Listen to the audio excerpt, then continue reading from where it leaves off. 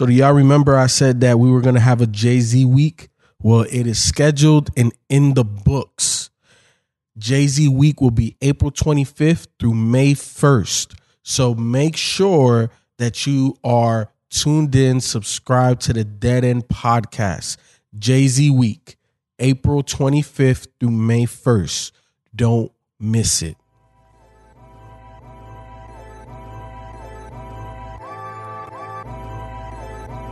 Man, you're rocking with your boys at Dead End Hip Hop. It's your boy FIFO and Ken. If you didn't know, now you know.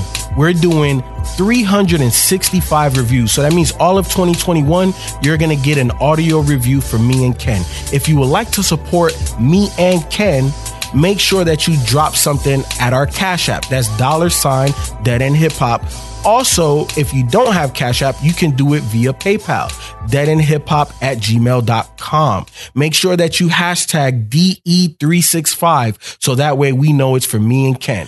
Dead End Hip Hop audio review. Premo Rice. He back. Mack Sagas. Hey, Premo needs no introduction anymore. And if you don't know what, go back and listen to all the goddamn Premo Rice reviews, man. Ken. How have we missed this guy? I don't know, man. You know, we be in our own world sometimes. Shit. You know? Yeah. And you know what was so crazy? Because I heard the saga continues before this one. Okay. And when I heard this one, I was like, oh, you made a whole song about Rollie on my wrist. You made a whole song off of this line. And that's how I know I was destined to eventually find Premo and fall in love with his music, because all my favorite artists do that, man. Mm-hmm. They all take a piece of a song and they make a whole goddamn song about it. And it just shows, in my opinion, how interconnected they are to the stories that they tell, because I think every great storyteller embellishes to a degree, mm-hmm. but it's derived from truth. It's derived from their real perspective. And man, Premo, look, man, he just has it. He has it. Whatever it is, I don't know how you quantify it, but Premo has that shit, bro. You know, it's funny because there was a song where he said he spent $1 million on marketing or something like that on a mixtape, and the mixtape didn't even blow up. Mm-hmm. And I thought that was interesting that the market said no. Mm-hmm. So he couldn't buy his way in. Mm-hmm. And what I hear, and I don't know what tape it was, so I really need to hear the tape. That'll tell me everything I need to know. But yeah, it's interesting that the market rejected whatever that project was, but he definitely has the it factor if he could get it to the market. Mm-hmm. You know, so that's kind of weird, because it's like we're doing some marketing for him by reviewing the project. So there's some free exposure here, some unearned media that he's getting. But you know, like, will there be enough people? Where's the song to garner for people to hear the it factor? But the thing about this one, so which one came out first? This one. This one came out before the saga continues? Yeah. Okay, so in 2015, where is this in the discography? Let's see. Okay, it was 17, 19. So this is like his first project? One of his first projects. I ask because this is like, out of all the ones we've done, like my least favorite. Okay. And I was listening to it. I was like, okay. Like on some of the songs, I wasn't hearing it. Like I fuck with Premo. I like Premo. And I was enjoying it because it was Premo. Mm-hmm. But I was like, where's the special? And I didn't really hear the special. Like, okay, I think I heard it on one, like Swagadelic or whatever. Like when he does that whole singing thing. Yep. But the other songs, it was just like, it was cool Premo, rapping Premo. But Magic Freestyle. Ken. Yeah. He went in on that. Yeah. I think the Premo that BBOF, but it was where the fuck is it? So Crazy Body. Man, I was like, that's the Premo I came to know. Mm-hmm. That motherfucker right there. And he kind of did that on that. Memphis, Live from the G. No Bitches was fucking dope. Yep. Like, he closed this motherfucker out strong. Yep. Like big shit popping. I was like, that's my nigga Premo. There we go. That's that shit I like. That little swingy type, space and pace type rapper style he does, man. Yep. You know what it is about Premo, or at least in this one, right? Like when you put it in context of his discography, you could tell the other projects he honed in on what was good on this Exactly. one. It's like he was able to focus it in. So if this is where we started, I think the synopsis would have been like, okay, he has something here. What does he do? How does he focus? How does he progress? And he did that perfectly. You know what I'm saying? So yeah, no, I agree, Ken. This is not his best work. But there are a lot of joints on here that I do like, and it definitely gives me. I understand the foundation of the artist that he is now. You know what I'm saying? Because like I said, on Magic Freestyle, Ken, just the line, like it was just so effortless to me. This is almost like when people don't think the baby can rap it, and he was on the Dreamer shit, and motherfuckers was like, oh, okay, yeah, he can rap. He's not a gimmick. You know what I'm saying? If he wanted to do that lane, he could do that lane.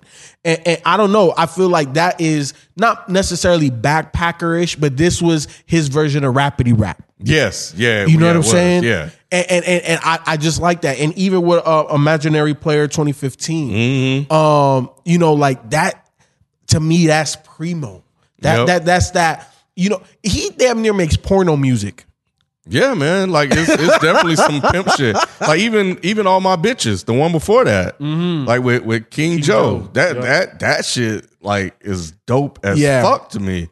You know, but shit, even after the first song, Swagadelic, the way he closed that shit, the way they closed that shit, and Premo's ear for fucking beats, man. Really my good. Fucking God, whoever this producer is, man. Salute to, or whoever the producers are, salute to them, because what they are doing and why it appeals to me when it comes to the beat so much is that they are finding 70s, maybe late 60s R&B funk songs that are recognizable if you're familiar with that catalog, and the shit just kind of go. That's rhythmic, that has certain bass lines, and they're taking certain parts out of that and using it and flipping it into a song. It's fucking insane to me because I recognize those tunes and it resonates with me. Yeah. But if nobody ever heard it because they were so good back in the day, like they just gonna hit again, just in a different way. Just in a different way. Yeah. Yep. You know that's the beauty of hip hop. Is that it remixes the old that is so new. Sometimes the new people don't know that it's old, you know. And you know, I was telling you, Ken, off camera. You know, I've been watching the Timberland thing, and when I listen to, you know, like we did the Husk Kingpin, we've done Premo. He's one of our favorites. Larry June, I feel he's like this Currency. Great beat pickers because, and I'm tying it into the Timberland thing. Producers gotta remember that you're not the star of the show, and you gotta leave room for the artist.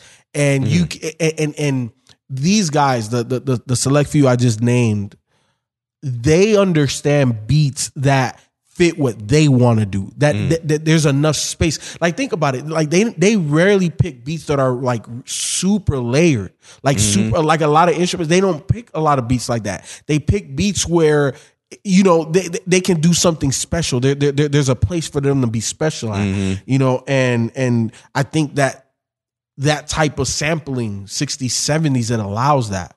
Yeah. If it's done correctly. Yep. No, I agree. Yeah, man, I went to go get coffee, Starbucks, and I put this shit on and was just riding, windows down, just vibing, man. Like live from the G. Man, that's another fucking dope one. And again, that's that sample he picked. You know, Are You in the Mood? I think that's Are You in the Mood from, I think the Whispers. It's not the Whispers. It might be the Whispers. But yeah, I know that song too.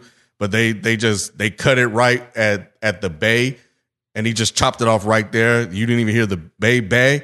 I was like, man, it's just like those little details on here. It's just like, it's just enough to kind of give you a bit of a tease.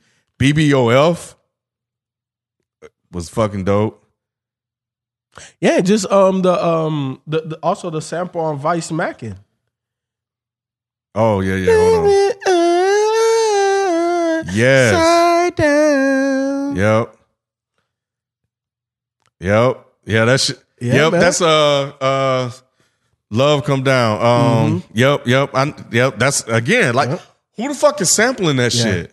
Like who would hear a beat in that? Like that melody, that rhythm. And when he sings the shit, like that's what makes Premo special to me. Yeah. Like it, man, this dude, man. That's when I was like, man, this my nigga. Man. Like I had no other words for it, man. Yeah.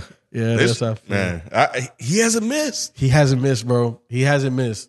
Yeah, and we went back. We went to the goddamn beginning. Yep. And it's there. He had it. He like from the beginning. So yeah, man, I fuck with him. What are some of your favorite joints on this one, Cam? Woo. So Crazy, Body, Memphis. I like the little singing hook on that one. Live from the G, No Bitches, Can't Turn Down, Swagadelic, and Vice Macking. Man, so I got a lot. I had a lot. So give me Swagadelic, give me Vice Macking, give me Magic, give me Mack Sagas, give me All My Bitches, give me Imaginary Player 2015, give me So Crazy / Body, give me Memphis, give me No Bitches. Yeah, man. Look, Premo Rice. Look, we fuck with Premo heavy. That's all I'm gonna say. But thank you for the support, man. Look, you know I'm a numbers guy. We doing 1,000 a day. 1,000 a day. Thank you, guys. We appreciate that support. If you want to continue to support monetarily, hit us up Cash App, hit us up PayPal. But I guarantee you, we'll be back tomorrow with another one, man. We out. Peace. Peace.